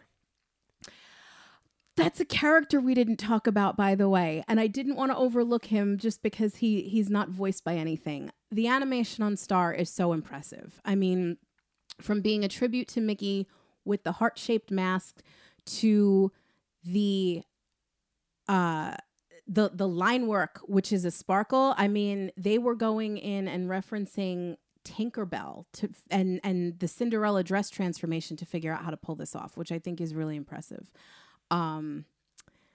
This is the one we're on the same page about, isn't it? Okay, good. This Love Star, but this song, like, it's fun for kids, but I feel like this is a song from the Sing soundtrack, that DreamWorks movie. Like, get rid of this. This is where you give Amaya a song. Did you look at my paper? No. I was like, that is my note. This one is for the kiddos. I love the message here. I think that what I really like about it is that you're getting into like the science of the composition of the universe, and we are all just stars. So I like that you get science and magic. And I think it is a really positive message for kids, but it just didn't hit. Like, this wasn't the Under the Sea. This wasn't the Be Our Guest, and it needed to be. But this is where I think, again, you're going for radio hit over feeling like a Disney song. You know, this song shouldn't be a radio hit. But then again, most of the music that gets put out there right now is so bad anyway that I could see this being a hit.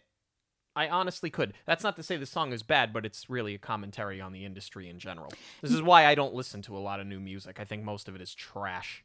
No, but I really think that... sorry, I'm totally getting distracted by Walty's snoring right now, and I'm hoping that's not picking up on the microphone.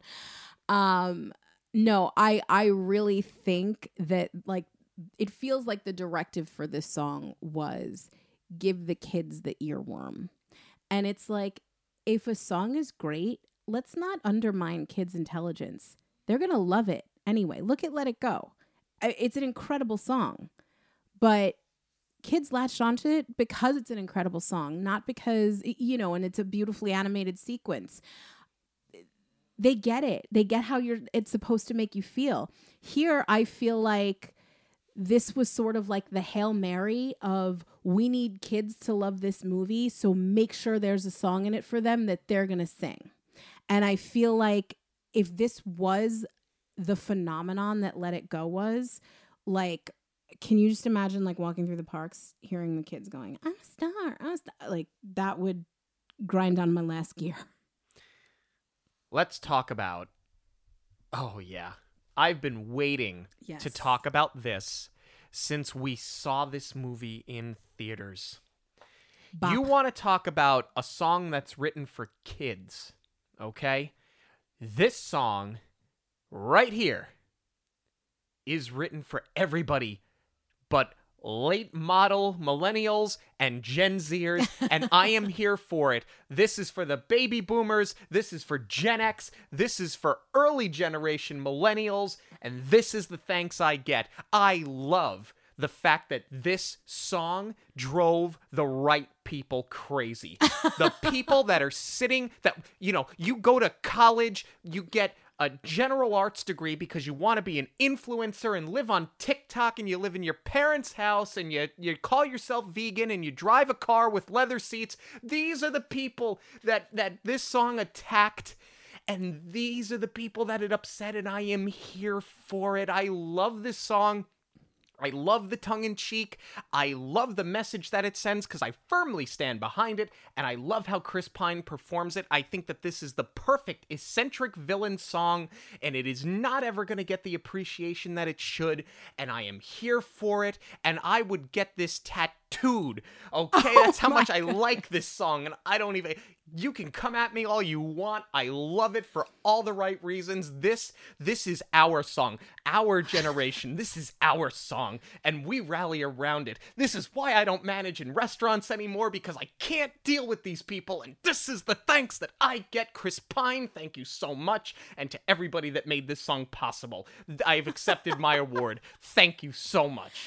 Could you just finish the thought, please, with a "now get off my lawn"? Absolutely. Get off my lawn. Okay, there it is. Well, you have fully showed your age, as if we haven't already on Monoreel Radio. I honestly, I think you're taking away the wrong message from it.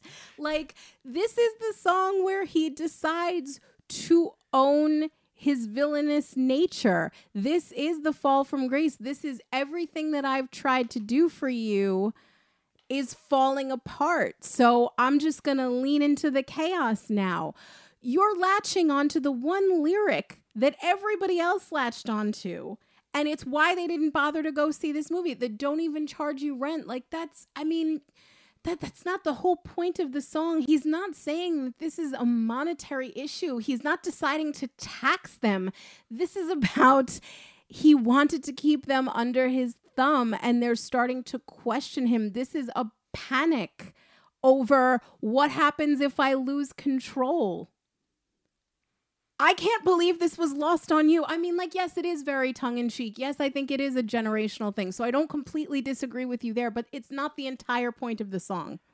But for me to sit there and say, this is his descent into madness, of course it is. It's the villain song. I found something that I personally connected with, and this is what makes good music. And this, to your point, is why you don't undermine kids and why you just write a great song. Does a 6-year-old child really dissect the lyrics to "A Dream is a Wish Your Heart Makes"? No, but they like it because it's a good song. I found something here that I latched onto, and I think that this is a good song. Oh, and yeah. This is the visceral reaction. I am sitting here defending this to the death, and I'm being told I'm doing it for the wrong reasons. But we should just appreciate the fact that I am so connected to this. I love the character, and you know what? Sometimes I embrace the villain role, and I embrace this villain for all of these reasons, because he is fed up, because he does want the control. But because he doesn't feel appreciated. That's the other thing. And that's where a lot of people who give so much of themselves to others, and he's the working class man, right? Yeah. But he's at the top of the food chain. That's the odd push and pull here, is everybody comes to that breaking point, and he did. And I love that it drove the right people crazy, but this is just, it is so good. I can't even put into words why I connect with this so much, because I've already said so much. But no, I'm not grasping onto the wrong thing. I just have such a deep connection with this character, with this song, with this message. And you know what? Get off my lawn again. No, but to that point, this might be the greatest Disney villain song of all time, not just because it's showing us something different and showing us the descent, but because there are so many different takeaways from it, there are so many different things to connect with. And to touch on what I was saying earlier, this is the one that transcends the film because it's relatable on so many other levels. What I just really don't appreciate, though, is that because people latched onto the wrong thing, Magnifico got labeled as a soft villain. And that also plays into why people didn't go see this. I don't think he's a soft villain. I think he's the most relatable villain of all time because you see the humanity there. Humanity that we don't get to see from the woman that gets pissed off because she wasn't invited to the party, to the sibling that's been cast out from the royal family, whether it's the palace or whether it's Pride Rock. We just see them angry. We know what makes them tick. We know what their motivation is, but we never got to see the hurt person underneath that makes them that way. Realistically, one of the closest things is Bowler Hat Guy. And it's just because he lost the Little League that's game. A great you know what one. I'm saying? Yes. Okay, so we have seen something like this before. Yeah, but not like this, though. No, and that also plays into, it's like a time travel movie. But yeah, you've never seen the full villain arc like this. He's literally taking people's dreams and wishes and crushing them. Yeah. Gleefully. He's a great villain. He's a great villain. And he's handsome as hell. You know what else is a bop? Yeah. Knowing what we know now. I want to hear this at every Run Disney race because this song makes me want to run through the wall. This sounds like something that you would have heard off of a zombie soundtrack. I said Descendants. I have that written, yeah. So, like, I love it. It's just, you want to talk about an empowerment song, you want to talk about a rally cry and a battle cry, it's this one. Yeah, it's very decom-y, but in all of the right ways, and yes. It still works here. I love the entire sequence. I love that it's this bop of a song. I like the stomping. I love the moment for the characters. I love the moment of the seven dwarfs marching with the shadow. I thought that was so beautifully done. And I love all of the Dr. Facilier shadows that are, they're referencing here. As much as I love This Wish and This Is the Thanks I Get as songs, I think this is probably my favorite sequence as a whole, especially when you get Amaya bursting through the door and everybody's like, oh, I love like the fourth wall break where they're all looking and, oh my God, what is she going to do? And then she gets her verse. Like the whole thing is great. Final thoughts. No, there's one more song. There's the This Wish reprise, which again, we've never seen before because not only do you have the full company joining in on the I Want song, I love how they changed the lyrics to reflect everyone, not just Asha. I love how everyone bands together. And like, this is really the moment that gives me the lump in my throat for this movie. Same. I don't have much else to add on that. All right, final thoughts on Wish. I'm still catching my breath. I was going to say, yeah, you first. ran out of gas on your Magnifico song. I'm going to keep this short and sweet. I mean, I absolutely loved the animation from the jump. I thought this was one of Disney's most stunning films. I said that when we walked out of the theater, and I will stand by it now. But I have so much more of an appreciation seeing how they did it and the lengths that they went through to use technology, which Walt would have loved to employ, but still keep that legacy alive. And I think it was, the perfect amalgamation. And honestly, I didn't feel like it was an instant classic the first time I saw it, but with rewatchability, not only am I loving the film on its own more and more, this really made me fall in love with Disney all over again. It's an original idea. It's not a sequel. It's not a remake. It's a message that we so need right now. And I was like, this is Disney at its finest. This is them doing what they do best. And it was such a refreshing reminder to have this amidst all of the, we've been very open about some of our feelings with the company and how streaming has impacted everything. And because I was personally affected by it, I was very bitter. The irony is that we're down here now. We're so close. We spend so much time at Disney, and I was sort of very bitter towards them over this. And, you've got Iger saying things that make me feel like I felt when we had Chapek at the helm. And this just made all of that go away. And I will be forever grateful to this film for giving me that revived love and reminding me of why I love Disney so much in the first place. It's the storytelling. When we saw this the first time, I said it was a middle-of-the-road Disney film. Do I still think it's a middle-of-the-road Disney film? No.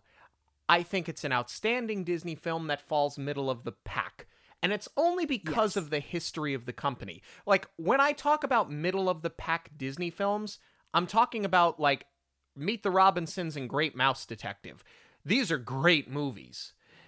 Oliver and Company, one of my all-time favorites, but I'm not going to slot it into the top 10. That's where this lives.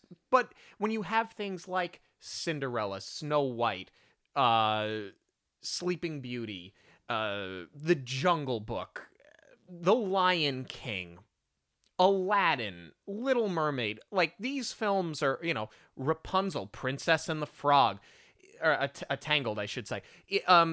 There's there's so many though that like by default get slotted into the top 10, and I'm leaving things out. Like Sword in the Stone, like the Fox and the Hound. This is my point. It's such a rich history that putting this in the middle of the pack is not a bad thing.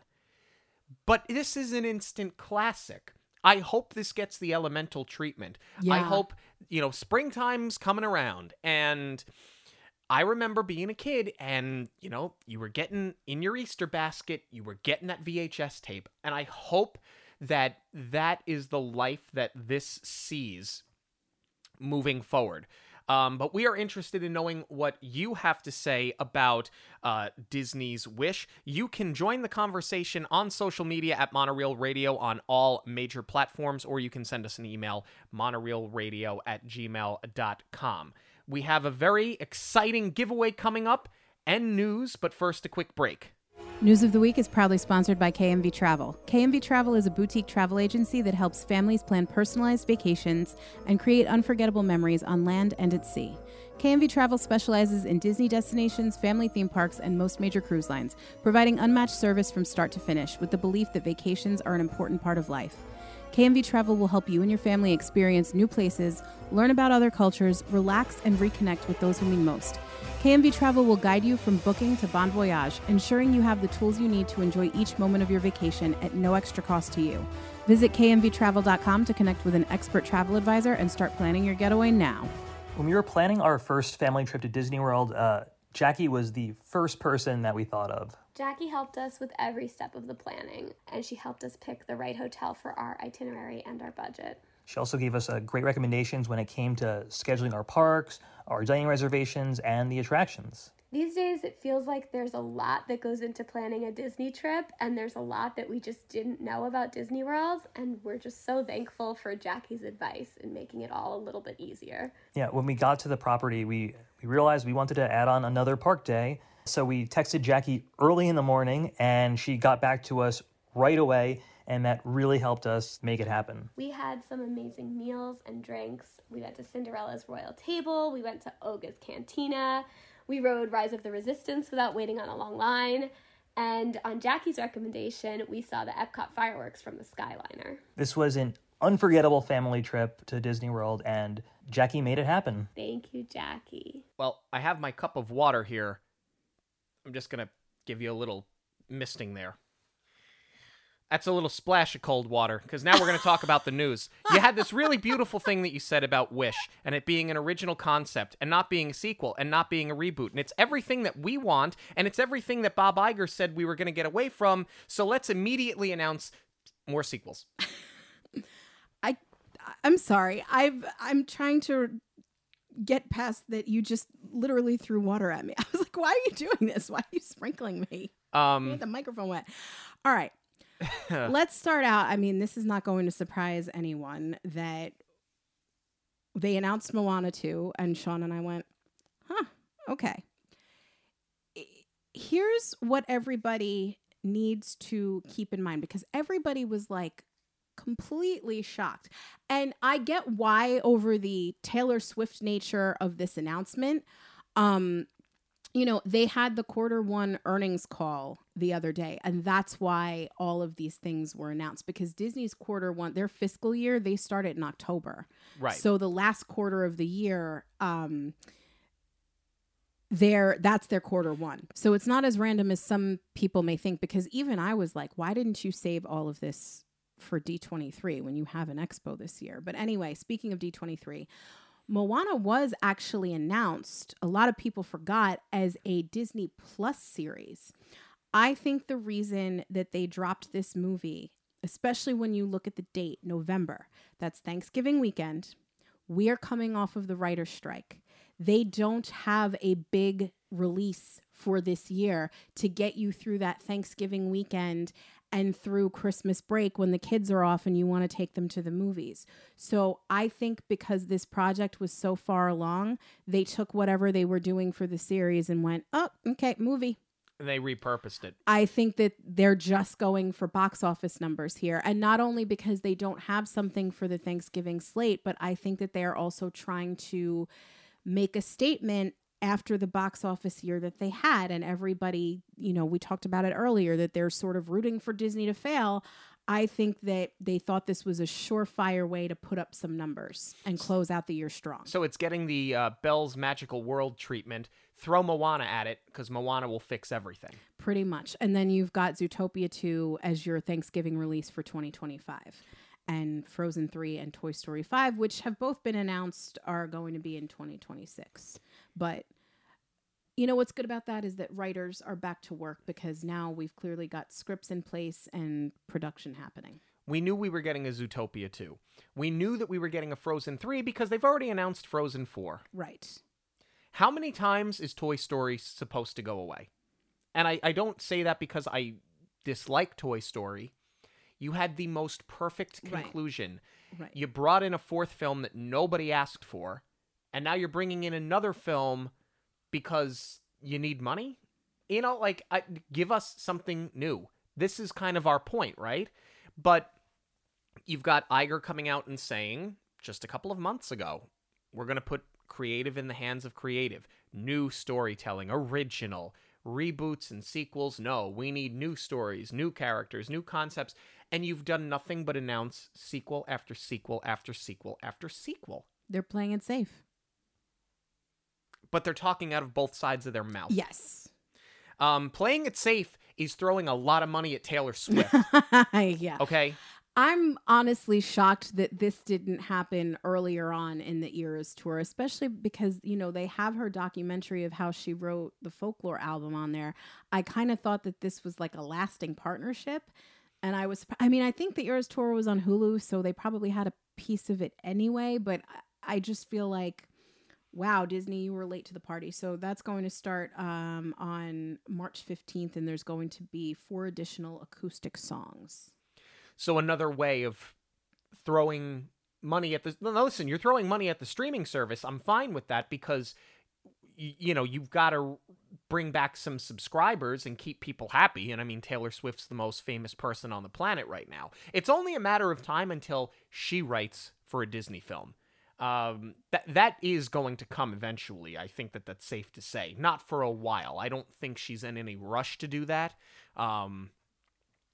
But I do believe that is coming down the pike. I would actually, and I forgot to bring this up before, again, no disrespect to Julia Michaels because she did a great job. I would really like to see Sarah Bareilles write for Disney because she's got the pop.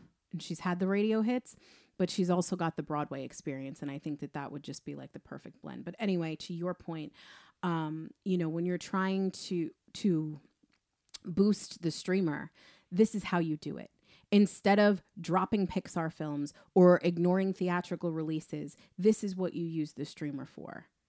And you're getting the best of both worlds. You're going to have a mega hit on the streamer, and now you're doing theatrical releases again with your biggest cash cows. Yeah. Also, news comes out that Disney is collaborating with Epic Games. They are the creator of Fortnite, which is, I've never played it, but it is a, like... Everybody else's, I think, were like the last two. They're acquiring a $1.5 billion stake in the company, and they're going to do their own games and their own entertainment. Why? Other than the fact that you know that Fortnite makes a lot of money, so you're investing in the company, because what you're really doing, in my opinion, is investing in Fortnite. We got other things that we need to worry about, and I, you know, you've got all these blue sky, whatever in the hell they're called, projects. Blue sky, we do this every week. The phrase is blue sky, Sean. All of these projects, you've announced intentions on investing in the parks, and every now and again you get a half-baked experience, and sometimes you avoid half-baked experiences like the Mary Poppins attraction that's not coming. Why are we taking $1.5 billion and investing it in a video game company? You have other areas that probably need that money more so than a video game company. That was my initial thought, but I do have a theory. I mean, obviously, Fortnite is wildly popular, but the name of the company hit me. Epic Games. What does Universal have coming out? Epic Universe. Now, when you're searching the word epic, Disney is still going to come up. I honestly think this is a knee-jerk reaction to the third gate opening at Universal, and that Disney still wants to be the front runner, and they want, you know, basically to have their name attached to the word epic so that when it's coming up and you're searching it, they're not overlooked. Might be a reach. I think it is, but I don't. But you might be onto something. It wouldn't surprise me if they did something like that. We've got a really great giveaway here. We have a Wish Funko Pop. It is Asha with Star. It is really cool looking. I mean, they got her freckles, the detailing on the dress, the hair. It's a really cool Funko. We're gonna run this on social media, like we did with the last contest. We're going to put the post up. Be sure that you are following us on social media. Be sure that you like the post and comment with your favorite Easter egg from the film Wish. We want to know what your favorite Easter egg is. If you do that, you will be entered to win the Funko Pop. Let's run this we're going to give you until Monday, February 19th at 11:59 p.m. Eastern Standard Time. I want this one to breathe a little bit because I think that this is one of the nicer Funkos that we've given away, and I think that there's going to be a lot of interest in this, so I'd like to give this one a little bit more breathing room. So be sure to be following us on social media. That way you guys can enter to win that wonderful giveaway. Thank you all so much for joining us this and every week on Monoreel Radio. Monoreel Radio will always be free, but there are many ways that you can support the show. Give us a rating wherever you listen to podcasts. Join the conversation on social media at Monoreel Radio on all major platforms. Share your favorite episodes with family and friends who may enjoy them. And of course, book your next trip with Jackie. Links to everything can be found at monoreelradio.com. We all get one story. Make yours a magical one. On behalf of Monoreel Radio, we'd like to thank you for joining us. We'll see you at the movies, the stuff dreams are made of.